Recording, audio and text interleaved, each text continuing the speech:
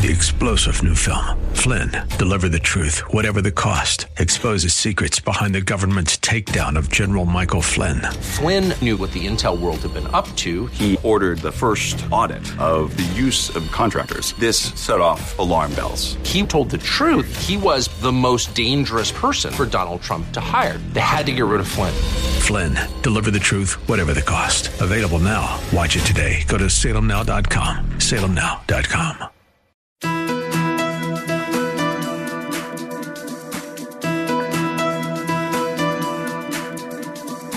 It's time to sit back, relax, and listen to Conversations with Joan. Conversations with Joan will inspire, motivate, and empower you. Live your best life now. Listen, learn, think, and decide. And now, here's your host, Joan Herman.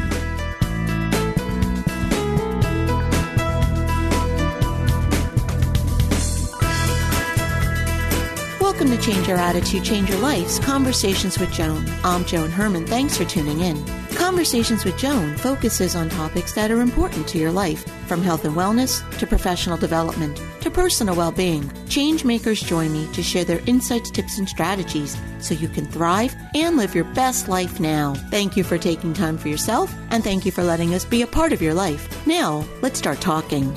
Many people spend their working years looking forward to the time when they can retire. But when that time comes, leaving a steady income and the identity a job provides can be scary. How does a person know if he or she is ready or even wants to retire? Today's guest, Steve Lopez, a longtime columnist for the Los Angeles Times, faces the same questions. As the end of his work life nears, Steve wonders what it might be like to live without deadlines and work responsibilities. Grappling with his own decision, he used his reporter skills to collect a variety of perspectives on retirement. Steve writes about what he learned in his latest book, Independence Day, What I Learned About Retirement from Some Who've Done It and Some Who Never Will. Welcome, Steve. Thank you so much for joining us. Thank you so much for having me. I'm looking forward to this chat. So, Steve, you have had an amazing career, and you say now that, the end of your work life is getting closer. What goes through your mind when you think about retiring? Well, the first one is a little bit of panic. All right, I will admit to you that it's kind of terrifying because I've done what I do for 50 years, and I've felt really, really lucky to be able to do it. I mean, I get to parachute into people's lives and learn something about them, and often learn something about myself in doing interviews. I'm kind of a generalist as a newspaper columnist, sort of an old-fashioned metro columnist, pounding the pavement and knocking on doors and trying to, shine a light on the issues of the day. And it's almost like a continuing education. It's like I've been in graduate school for 50 years.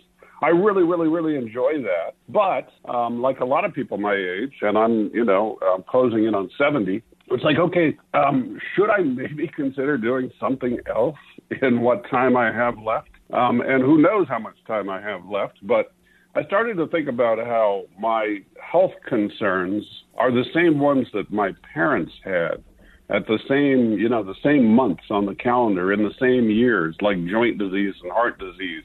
And I worried about becoming one of those people who retires and then is too hobbled to enjoy the things that, they wanted to do. So I was so conflicted, and I thought, as you just suggested, who will I be? I mean, right now my identity is caught up so much in the work that I do. And can I create a new one? Can I find purpose? Can I find passion? And those are some questions that I don't quite have answers to. And I wasn't quite ready to jump out of that plane without knowing where I might land. It sounds like what you've been doing is more something that brings you joy than work. When I think of my parents, my dad in particular, he had a job that was a job. He went and he did the grind and he did it to support his family. And I don't think he particularly really liked what he was doing. When I look at my life, when I think about retirement, my first thought is, what the heck happened? How did I get here? Because I love everything that I'm doing. So do you think that people today are looking at their jobs as less of a job and more of something that brings them joy? Well, I think there's a broad range of experiences, and there are, in my reporting on this book, I interviewed people who are can't wait to retire. And those are people who have jobs that just as you said, or maybe they're not fulfilling, or maybe they're monotonous. I mean, Mel Brooks is one of the guys in the book who is still working in his 90s, and he said, hey, I'm not working in a coal mine here. This is not heavy lifting. I carry a pencil and a piece of paper to jot down my thoughts on the next, TV show or movie or joke or whatever it is. So it's a different experience out there. But for people who, maybe a nurse, let's say, maybe a teacher, who their identity is caught up a lot in that. And so a lot of them have wrestled with if they leave that behind. And even those who are doing jobs that they look forward to clocking out of, what's next? What's chapter 2? And what things do you need to consider? I ended up finding that my interviews provided something of a roadmap for me about what questions to ask and what second chapters to consider. And I hope that the book works that way for other people. The best advice, I think, came from Nancy Schlossberg in Florida, who's in her 90s. And she said, as human beings, we all have this instinct, this basic instinct to matter. And you may matter to the dog who needs to be walked, or to the grandchild who needs orthodonture, or to the nonprofit that you're serving either as a mentor, or you're on the board, or you're making donations. But we need to build, if we want happiness in the next life, we need to build some sense of purpose and passion and find a way to matter. And I don't know yet that I have all of the ways in which I might matter, and it's one reason I didn't take that full leap. I've worked out in the end on the advice of, among others, Mel Brooks. Well, if you like what you do, but you want to try other things, why not develop a hybrid plan? And we're in a time right now when a lot of people are doing that, when there are new options for, telecommuting or flex time or part-time work, especially in this volatile economy. So a lot of people are redefining retirement and figuring out what works best for them. And I'm still trying to do that same thing. Well, and I think the hybrid approach makes so much sense, especially for someone like you who, you can freelance, or you could take assignments when you want and then be free when you'd like, because we're living so much longer. When I look at people like a Paul McCartney, who's still on tour at age 80, when you see the possibilities of what we can achieve later in life, that old notion of retirement, it really is so much different now. It sure is. And boy, you mentioned Paul McCartney. Now, one of the things that I always wanted, so I had to make my list, right? If I do retire, what am I going to do with that time? One of the things was travel more than I do. Another thing was to pursue language. I'm conversant in Spanish, but not fluent.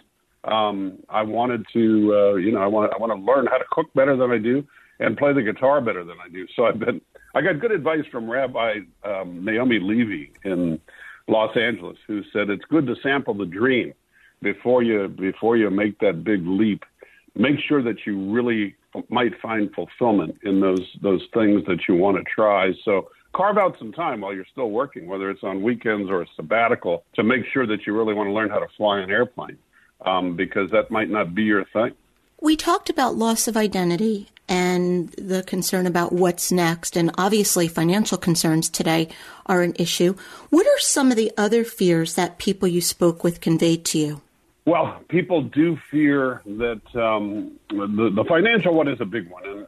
And because there are so many books out there on how to prepare financially for retirement, and because I know nothing about money, I thought, let me just do the spiritual side.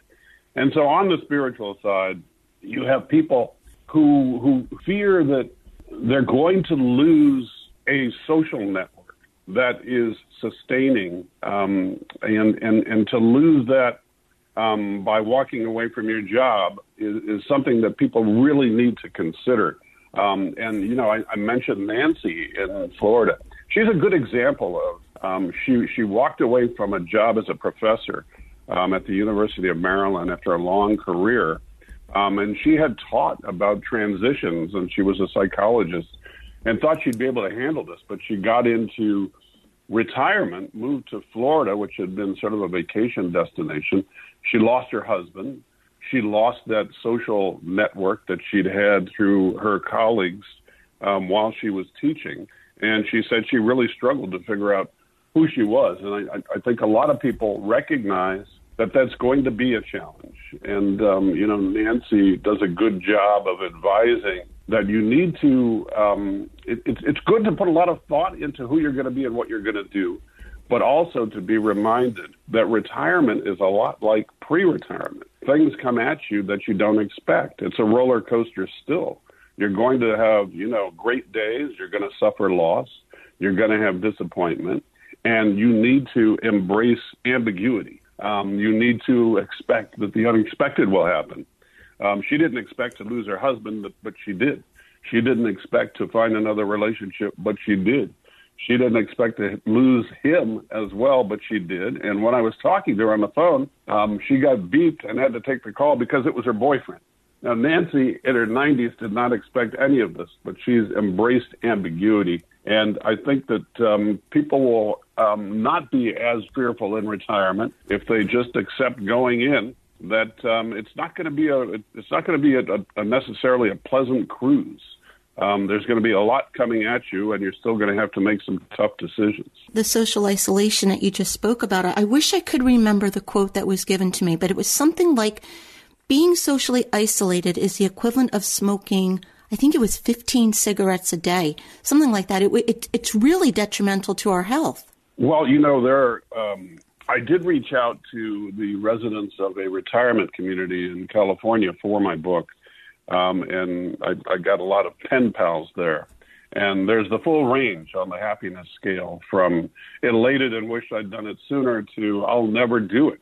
And you have people there who are really struggling with things didn't work out. The plans have gone awry. You thought you were going to travel more, but you had to spend a lot of money to help a child or a grandchild. Someone got sick. The roof blew off the house.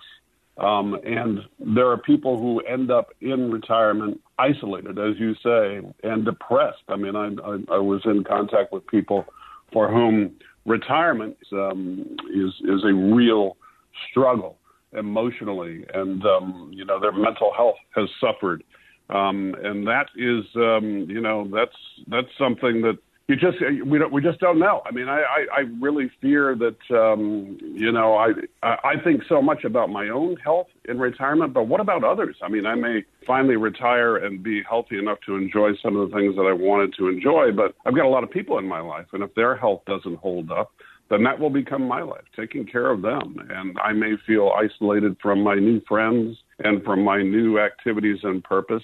And retirement is not necessarily going to be easy. As my mother used to say, the golden years are not necessarily so golden. At first, retirement was 62, then 65, then 68. Do you think we're going to keep pushing that number back? I think it's going to change in that way and in more ways. Now, I'm almost 70. I just turned 69. And when the pandemic hit, my office was shut down, and it's still not reopened. And so I and others, essentially work from home. I mean, I'm a reporting columnist, so I'm out a lot on the streets. But I essentially write at home. And that makes it a little bit easier, and especially if you're in a place with a lot of traffic like New York City or Chicago or L.A., if you don't have to commute to an office, then maybe you're not going to be so inclined to give it up. I think that people will, the 65 retirement with the fountain pen and the gold watch after 35 years at the same place, I think that's over for the most part. The economy is much more volatile and diverse. It's just ever changing. And people move around a lot more. And the young people who come to work now in the news industry are not necessarily committed to it for life like I was. So I think there's going to be a lot of change. We're in this great state of change right now as that boomer wave crests. There are 70 million boomers. There are 10,000 people a day turning 65 in the U.S. There are 50 million retirees with a bunch of people by the millions coming in behind them. And I think a lot of them are going to work deals like I've worked. I mean, I eventually went into my office and I said, look, I like what I do, but I don't want to do it as much. Can you let me stay on the books and, still work, but have 3 months off so that I can try all these other things? I think you're going to see a lot more of that. As more of those 70 million boomers, slide into retirement. Well, you mentioned the pandemic, and I think that may be one of the benefits that came out of the past few years. It's this work flexibility. I see my son, he is a vice president of design for a major magazine. And when the pandemic hit, everyone obviously worked from home, but they have not gone back to the office, which is located here on the East Coast. He now has designers across the country. And so there is that flexibility. And as time goes on, I think you're right. It's going to be a different workforce, which will then lead to a different retirement. Yeah, and also we had during the pandemic people who left work, were forced out of work, didn't necessarily want to go back. And when the economy picked up and employers needed somebody to fill those positions, well, who was available? Those retirees who suddenly discovered that maybe they were still valued and could maybe work out deals with flex time and telecommuting. You mentioned it's. Another thing that I explored in this book is that the way your relationships change. And because of the pandemic and because I was working at home, it meant I had a lot more time with my wife. And my wife is a freelance writer, so she works in our house. Now, we're in California, but we are not in a 14-room Malibu beach compound. We're in a two-bedroom house. Mm-hmm. And we don't really have a legitimate office in the house. So, for our 25 years together, I would get up and I would go to work and, spend my days in an office. And then the pandemic hits and I'm working at home and we're bumping into each other. And I thought, this is nice for me. I get to see more of my wife. And she, I said to her one day, it was a bit of an adjustment early on where she would say things to me like, are you going to be in this room much longer? Because I was going to take a phone call in here. So we got beyond that. And I thought we were cruising along. We were ready to, it was pretty smooth, I thought. And I said to her one day, this pandemic is a preview of my retirement because I'm home a lot more and we're together more. And she said, if this is a preview, I do not want to see the movie. She was joking a little bit, but there was a point behind it. And It was, look, I've got my life and I'm a little bit younger than you. I've got my work life. I've got my social life. And don't think that I'm necessarily going to be your everyday buddy. I've got to rework these relationships. Our relationships with, most of my friends are people I work with. So when I'm no longer working, are they still going to want to spend as much time with me? And if not, at 70 years old, I have to go out and make new friends. So everything is going to change. You and I were laughing about that, but it is a very real consideration. I mean, you have to think about what will happen when you're basically locked away with someone. You really do need to have an escape plan. Yes, and you know what? There was another factor in writing the book. I have a son who's 42 living in Connecticut, but a daughter who's 19. And so that's a pretty big span, right? I mean, I remember, that means that I have always had my kids in the house in my adult life. My entire adult life, there were kids there because I had two generations of kids. It was a second marriage. And so my daughter, as I began writing this book, I gave myself 1 year to do all these interviews and to come up with a decision. And my daughter was in her last year of high school. And so what I was looking at was when I reached the end of that year, we were going to be empty nesters. And for me, it would be the first time I was an empty nester in my adult life. And I guess I discovered I'm a softie because I could not bear the thought of her, moving out. And of course, that's why what you raise your kids to do is to become independent and self-sufficient and curious and to want to go out there and discover things. And they don't want to stay, in the house with their parents forever. And that's great.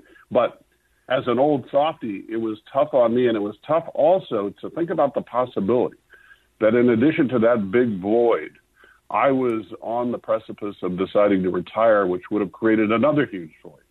So for me, the idea of the double void was so frightening that it kind of pushed me in the direction of holding on to kind of a hybrid plan at work, because my daughter is, she's out of the house. And in fact, what I was just talking about, there's no office in my house. I'm speaking to you her bedroom, which has become my temporary office because she's gone at college. But those are that also is, you know, a big adjustment. It's like when the kids are gone. Yeah. And you've got the extra time that retirement gives you. What are you going to do? I mean, I really did wonder if I'm one of those people who, as Rabbi Naomi Levy said to me in the book, some people thrive on structure and they fall apart without it. And so don't idealize retirement as something where you're easily cruise through your days. If you are somebody who has 50 years of training around structure, you're going to have to rebuild your life. You're going to have to put, you know, the pieces. You're going to have to reassemble who you are, and you need to think about whether working and thinking about working has become a part of your DNA. Is it oxygen? And if you stop breathing it, are you going to suffocate? So I ended up thinking longer and harder about all these things than I imagined I would when I set out on that trail and was able to tap the wisdom of so many people on what this great major transition is about. And are you any closer to your decision? Yes, I at the end of my year, and you know what, I zigzagged. There were times during the year when I was sure I was going to keep working, and there were times when I was sure I was going to quit. I had a friend died, who is exactly my age. There are three people in the book who were almost exactly my age. One is a priest who told me that, you know, he's a Jesuit and he finds relevance, he finds purpose and passion in his work, and he thinks that I do too. And he said that he was going to retire in the graveyard. Mm-hmm. And a winemaker in California, a very well-known winemaker who's my age, loves his work so much, said that he was going to die in the vineyard. And I thought, you know what, that's probably me too, because look how lucky I am. I'm interviewing these people. What the heck am I going to do in retirement that's better than that?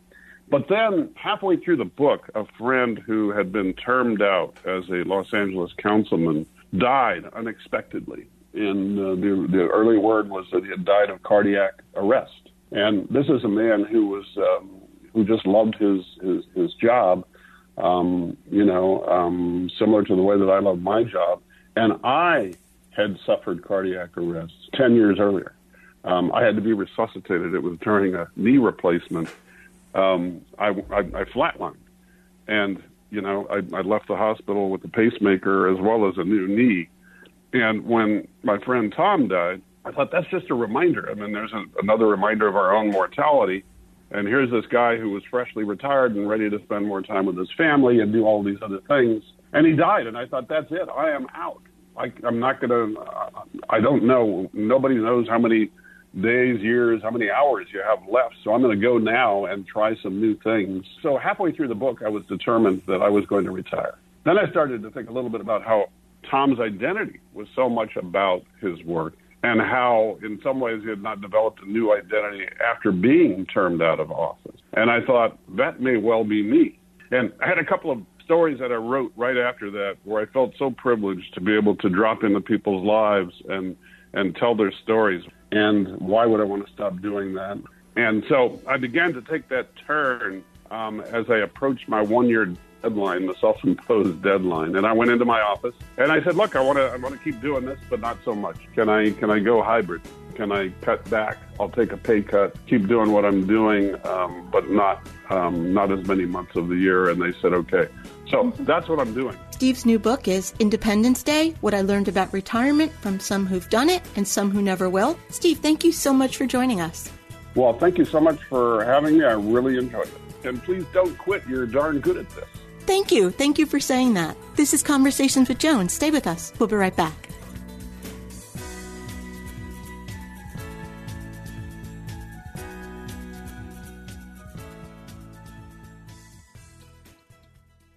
Do you feel lost on your journey to health and happiness? Then let us guide you on your path. Personalized actions towards health. Your path is a series of choices you act on every day. We guide you on a personalized journey of dietary, exercise, genetic, supplement, and lifestyle choices that lead you to optimal health and happiness. Often taking the road less traveled leads to liberation. Your path is personal. Your journey, like you, is unique. Take action today. Head to bestpathforme.com. Again, that's bestpathforme.com.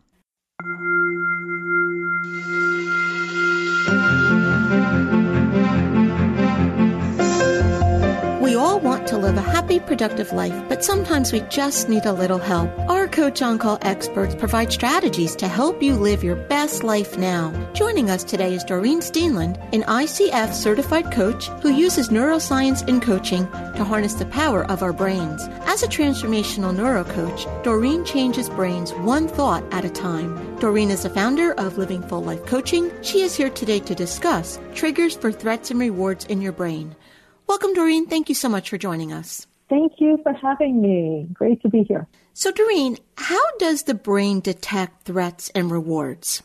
Okay, well, there's really 5 domains that affect whether we receive stimuli as a threat or clock that stimuli as a reward. And I'm going to go to Dr. David Rock's SCARF acronym. And there's these 5 areas that when we are threatened in any way, will send us into almost a fight, flight, or freeze response.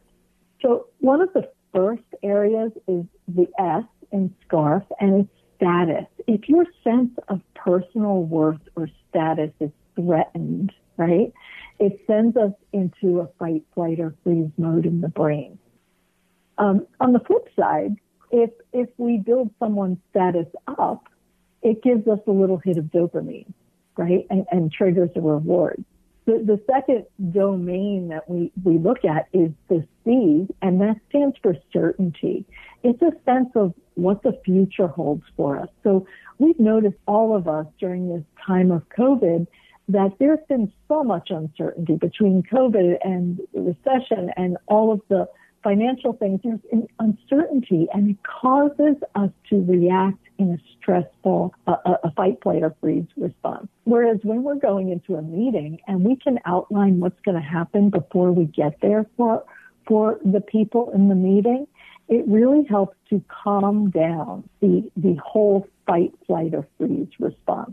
The A in SCARF is autonomy. We all need a sense of control over our lives, right? We all want that sense of control. And when that is threatened, obviously, your brain doesn't know the difference whether it's a real threat to your physical harm or it's just a threat of losing control over the situation. The R stands for relatedness, and that's a sense of safety with others, right? How safe do you feel in the office that you're in right now? How safe do you feel in the meeting? All of these things work to either increase the threat in our brain or activate rewards. And the last but not least, and I think we can all relate to this in some way, even young kids can relate to this, is the F for fairness. We all want to be treated fairly, right? And when we're not, especially our kids, they notice that somebody's piece of pie is a little bit bigger than theirs, and it's a threat to them, right?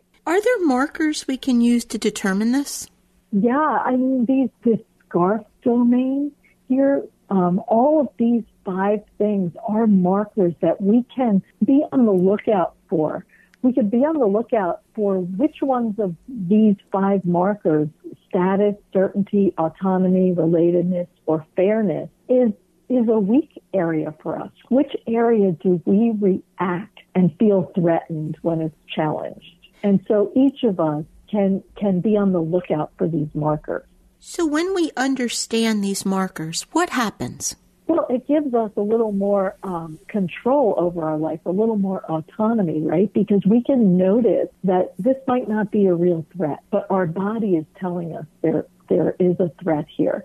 So we can do little techniques to calm ourselves down and get us back to a regulated place where we are able to think clearly and react with clarity and focus instead of the state that we get into when we are in a threat mode. It causes us to feel foggy. It causes us to lose focus. It causes us to not think clearly and react in ways that the patterns that we have chosen in the past to react in, which might not be helpful in the situation. Right. And I think that's the key, that we can become more in control of the way we are reacting and responding, and as opposed to it being that automatic knee-jerk reaction.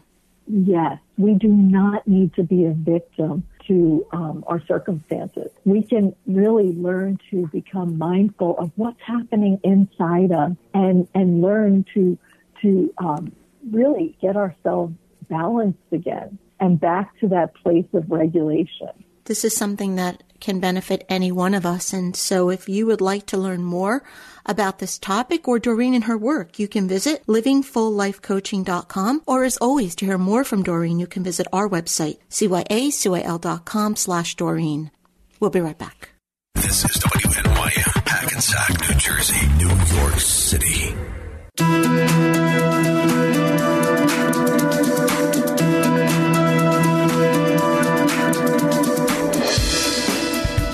Welcome back to Conversations with Joan. I'm Joan Herman. Thanks for staying with us. As the year comes to an end, many small business owners use this time to evaluate the status of their company and to set goals for what they want to achieve in the new year. Joining us today to talk about big business strategies for small business owners is Jennifer Musser, a small business consultant and founder of JLM & Associates Consulting.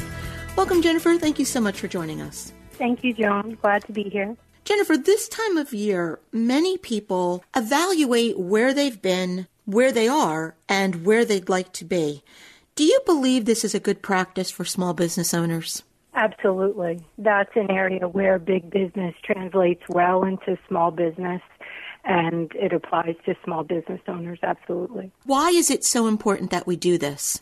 So even a small business, a solopreneur with no employees, we need to goal set.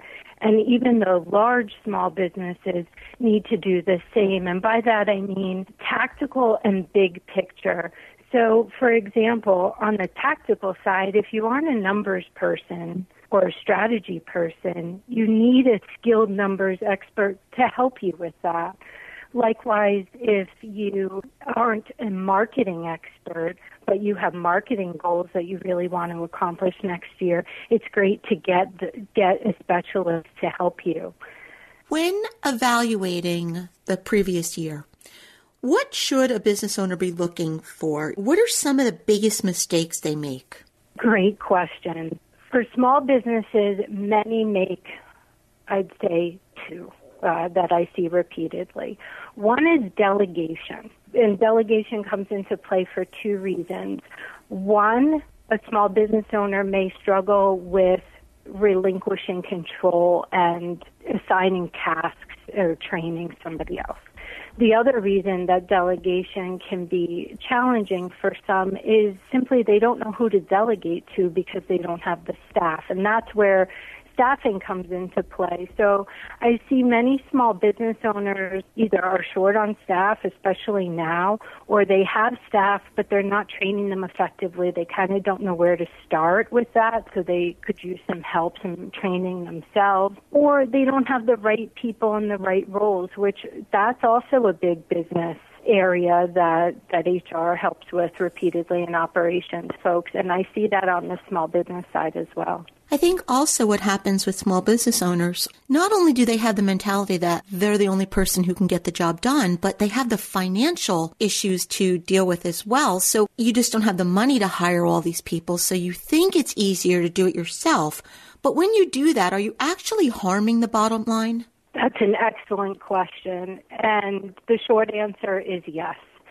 And really, there's a budget for every need. And I say that to folks that I work with. So, for example, if you need help with strategy or finances, marketing, those are examples I gave earlier, you don't need to hire a full-time employee. You don't need to have an employee on your payroll at all. And that's where consultants are of needed value to many small business owners, especially now, because maybe you just need a couple hours of help, or maybe it's a couple of months.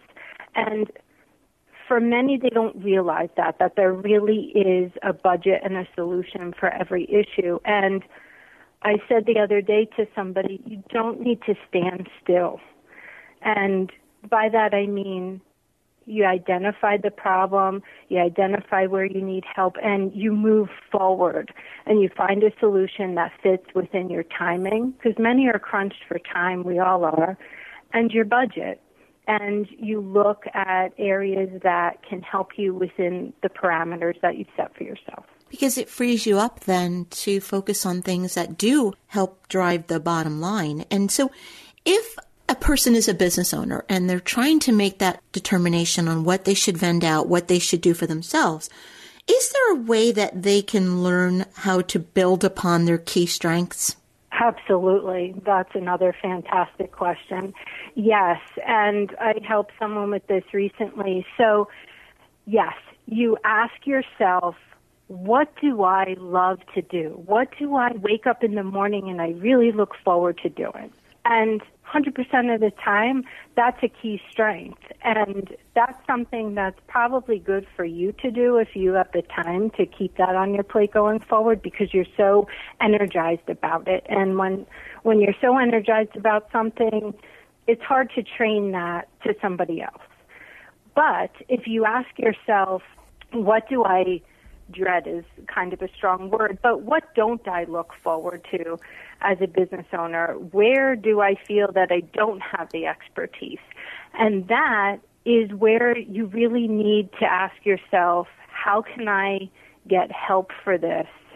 And back to the not standing still, recognize the need and get the help, because then the areas that you're strong in, you'll continue to be strong in, and the areas that are weaknesses are okay, because they can become strengths if you put the right person on board to help you. So you're really strengthening your strengths, and you're turning your weaknesses around so that they don't pull you down going forward. You teach so many things that can have a positive impact on a business. But from your personal experience, if you could kind of sum it up, what is the biggest lesson you have learned?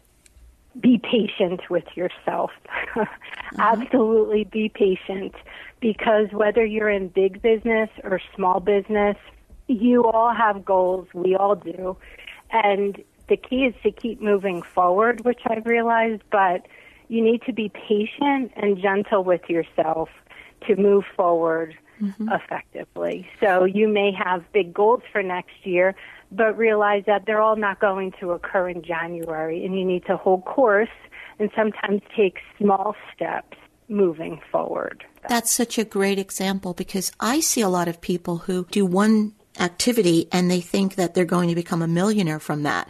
And that's just not how it works. You're right. It's baby steps and being persistent and being patient. So really, really great advice. Before we run out of time, I don't want to miss asking you this. You teach something called enlightened leadership. What is that?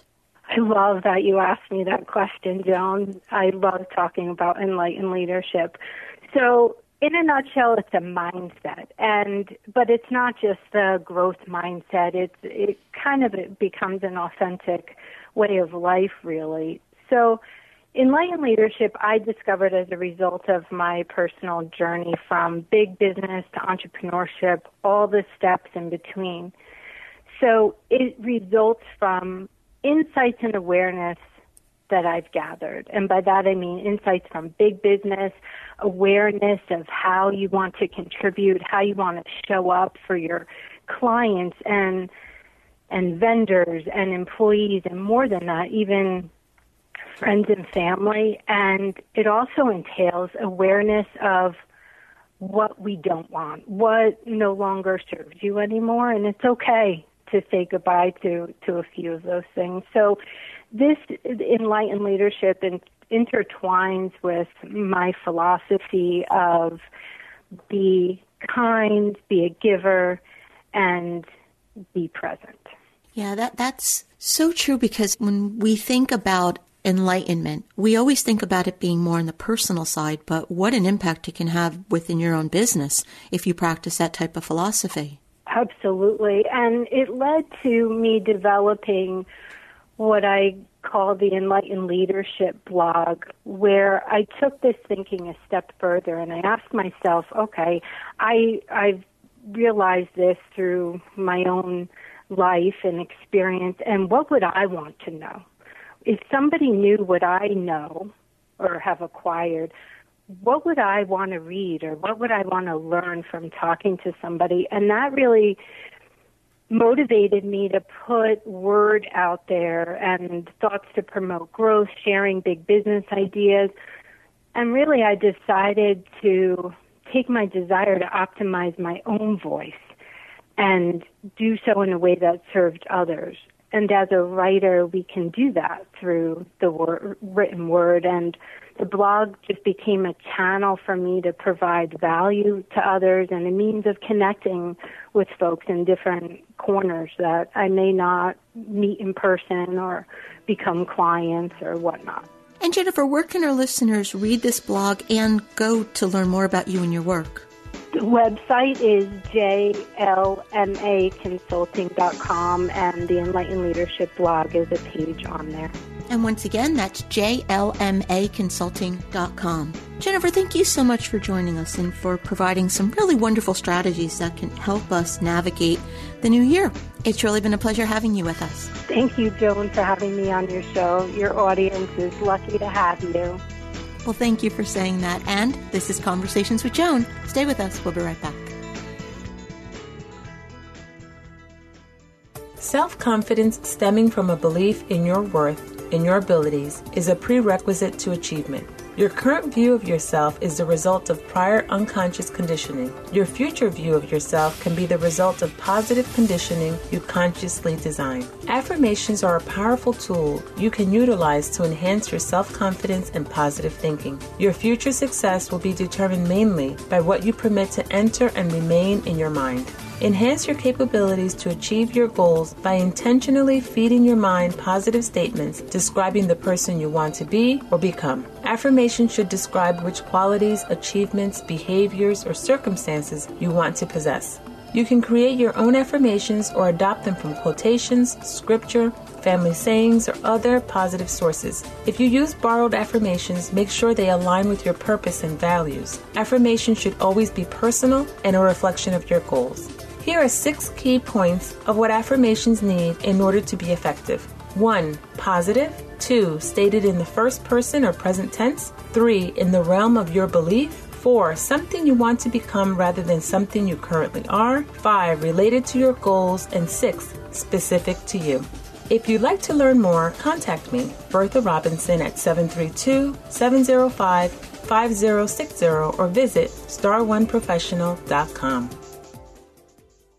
Welcome back to Conversations with Joan. Joining us for this week's To Your Health is Dr. John Barbaro, the Chief Medical Officer at Bergen-Newbridge Medical Center. Dr. Barbaro is also an assistant professor at Rutgers, New Jersey Medical School and the Chief Medical Advisor to Bergen County in New Jersey, acting as Medical Director for all county public health programs. Welcome, Dr. Barbaro. Thank you so much for coming back on the show. Thanks for having me again, Joan. So, Doctor, this time of year, people love to set resolutions. When it comes to our health, what do you believe are the resolutions we should be setting? I think that when it comes to setting resolutions for the new year, it really should be the things that we should probably be doing anyway, right? You know, eating healthy, maintaining a healthy exercise routine, making sure that we're up to date with any health screenings, that kind of stuff. But that would generally be what I would look for is, you know, we should be doing that anyway, but, the new year is sometimes, I think, a good opportunity for people to kind of reset, take a look at everything and figure out what they want to do the same or differently. You were saying this is a good time to set particular resolutions, and we all tend to have a habit of making this list. I'm going to lose weight, I'm going to exercise, I'm going to get more sleep, and it goes on. And we start off with a bang, but before long we slip back into our old patterns. Why do you believe that happens? I mean, I think part of it's human nature, but part of it is I think that we end up setting for ourselves goals that are not realistic. And that's why I said it really should be things we're doing regularly. The amount of exercise you need to stay healthy is not as much as people think. It's really just a matter of keeping a certain amount of activity. The benefits from even small amounts of regular activity are pretty are pretty reasonable, or pretty low, rather. And I think that people end up thinking they have to take on this huge thing. It becomes something bigger in their mind. It becomes a burden instead of something that's just regular that they do. And when you make things more part of your regular routine, I think it becomes easier. When it becomes something that's specifically separated, it becomes a lot harder. It's like that old phenomenon, you sometimes see people, they buy all this exercise equipment for their house, and it just becomes furniture where they, throw a jacket onto or something like that, whereas opposed if they get into a habit of just taking a walk or going out to the gym or doing some particular activity socially, I think that it becomes more ingrained in part of them. I think that's really the key to continued healthy living. I agree with you because, I know myself, there are times I'll say, well, I don't have an hour to do this, so I just won't do anything, but like you're saying, to just move a bit, it's better than doing nothing. And I think that's really the way we need to reprogram our mind for the new year. It's just to do something. Absolutely. As I said, the amount of exercise needed is relatively low. I know there's this big thing that everybody focuses on, trying to take 10,000 steps a day, and I don't really know where that number came from. There's actually a recent study that showed that even as few as 7,000 steps a day was very beneficial. There's a lot of things where even just a little bit is very helpful. Just decreasing the amount of saturated fats in your diet has huge health benefits. There's a lot of things where you don't have to be super extreme to see a benefit. Obviously, the more you can do, the better, but there's also a point where there's diminishing returns on things. So even just getting and making it just part of your normal activity, so it's not something you have to feel like it's separate, I think will help tremendously. One of the areas that we really tend to go overboard, and particularly this time of year, is when we say we want to lose weight. And rather than implementing a sensible eating plan, we do tend to fall for those fad diets, those really extreme types of programs that make us feel like we're being deprived. What would be the best approach for weight loss and management, in your opinion? So I'm glad you brought that up because, people will always tell you that this diet is the magic one. There's always a new one. That's the big one. And again, the best diet, first of all, is what works for the person, right? So I can't sit there and say that the ketogenic diets, the super low carb ones are terrible forever, because there's some people who do quite well on them, but most people those don't actually do a ton for, because they lose a lot of weight quickly, and then kind of like you said, they feel deprived, and the rebound is tremendous. What's really important is to just do some very basic things. There is a bunch of, and every different society and every expert will give you a different diet or different set of recommendations, but there's a general pattern that you'll see across almost every recommended diet. And so it tends to be things like limiting consumption of red and processed meats, not necessarily eliminating them, but limiting them, really eliminating unhealthy fats. So that would be, industrialized trans fats or more saturated fats, lowering sugar, sodium, alcohol, and increasing, fruits, vegetables, legumes, which are beans, and nuts and whole grains. That's in most healthy diets. You'll find different versions and different balances and different parts, and some people will do very well on a vegan diet, some people won't. Some people do great on a Mediterranean diet, some people don't. It really depends on what works for the person. So that, again, it has to be something that they like and that doesn't feel difficult for them to do, but just is reasonable. And as long as you have some basic guiding principles, they generally all work. The key is to just to burn more. If you're trying to lose weight, you want to burn more calories than you're taking in. It's not much more complicated than that. Whatever way works for you is the best way. That's really what it comes down to. But in general, in terms of the data, the stuff that generally has been shown to have the best benefits are things like a Mediterranean diet, or what's called the DASH diet, which is a diet designed to decrease hypertension. And that one actually is not just pure fruits and vegetables. That one will also have some low-fat dairy included. The Mediterranean diet is more focused on olive oil as the main source of monounsaturated fats, but also high fruits, vegetables, whole grains, beets, nuts, seeds, that kind of stuff. Plant-based diets are very, very good for a lot of people, but again, it has to be what works for you. And you also, with any of these diets, the devil's going to be in the details, right? So, you'll see people who'll tell you things like, oh, my friend went on a vegan diet and they ended up vitamin B12 deficient, or they ended up with osteoporosis. Yeah, that can happen with those diets. But again, it depends on how you're doing them and what you're allowing and what you're not allowing, and all of those types of things affect it. And I think it's important to be patient with it, because the reason we fall for those fad diets is because we see those headlines, lose 30 pounds in a month. And in general, we don't gain 30 pounds in a month, so we need to be patient in losing it. It's going to take time. You are 100% correct. I mean, I always tell people, like, when I was trying to lose weight, I would say, I didn't gain this weight in a day or a week or even a year. So it's going to, it took several years, so it's going to take several years to take it off.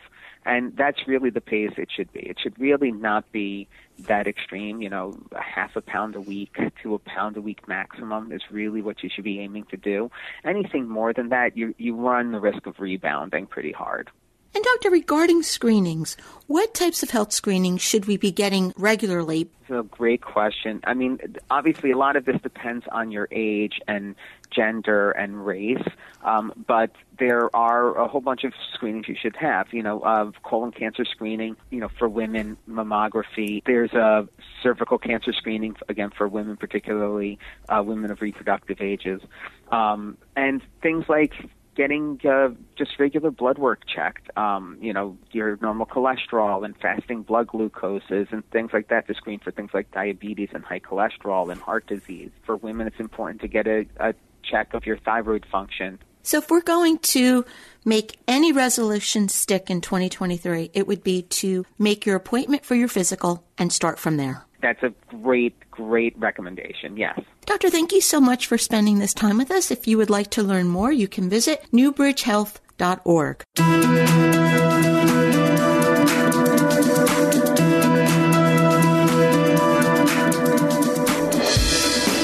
Thank you for joining us. I hope you found the show informative. At Change Your Attitude, Change Your Life, we believe that knowledge is power. Take what you've learned, apply it, and live your best life now. Remember that the information provided is the opinion of our guest and should never replace the advice of a professional who knows your personal situation. If you'd like more information, visit our website, cyacyl.com. That stands for Change Your Attitude, Change Your Life. While on our site, listen to past shows on demand, read the digital magazine, sign up for our mailing list, and be sure to follow the show on social media. Until next time, this is Joan Herman. Thanks for tuning in.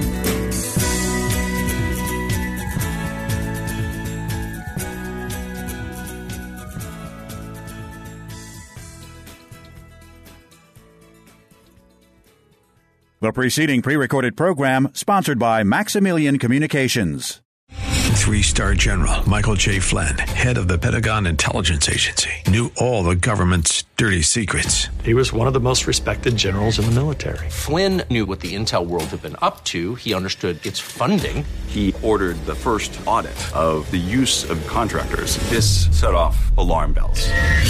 The explosive new documentary, Flynn, Deliver the Truth, Whatever the Cost, uncovers the facts behind this scandal. Flynn told the truth. He was the most dangerous person for Donald Trump to hire. I find out the worst enemy that I'm going to face in my life is right here in America. They took my assessment and they wanted me to change it. And I was like, I'm not changing it. They had to get rid of Flynn. With in-depth interviews, archival footage, and never-before-seen personal records of the man behind the headlines. I just felt like I was drowning. Flynn, Deliver the Truth, Whatever the Cost. Available now. Watch it today. Go to salemnow.com. salemnow.com.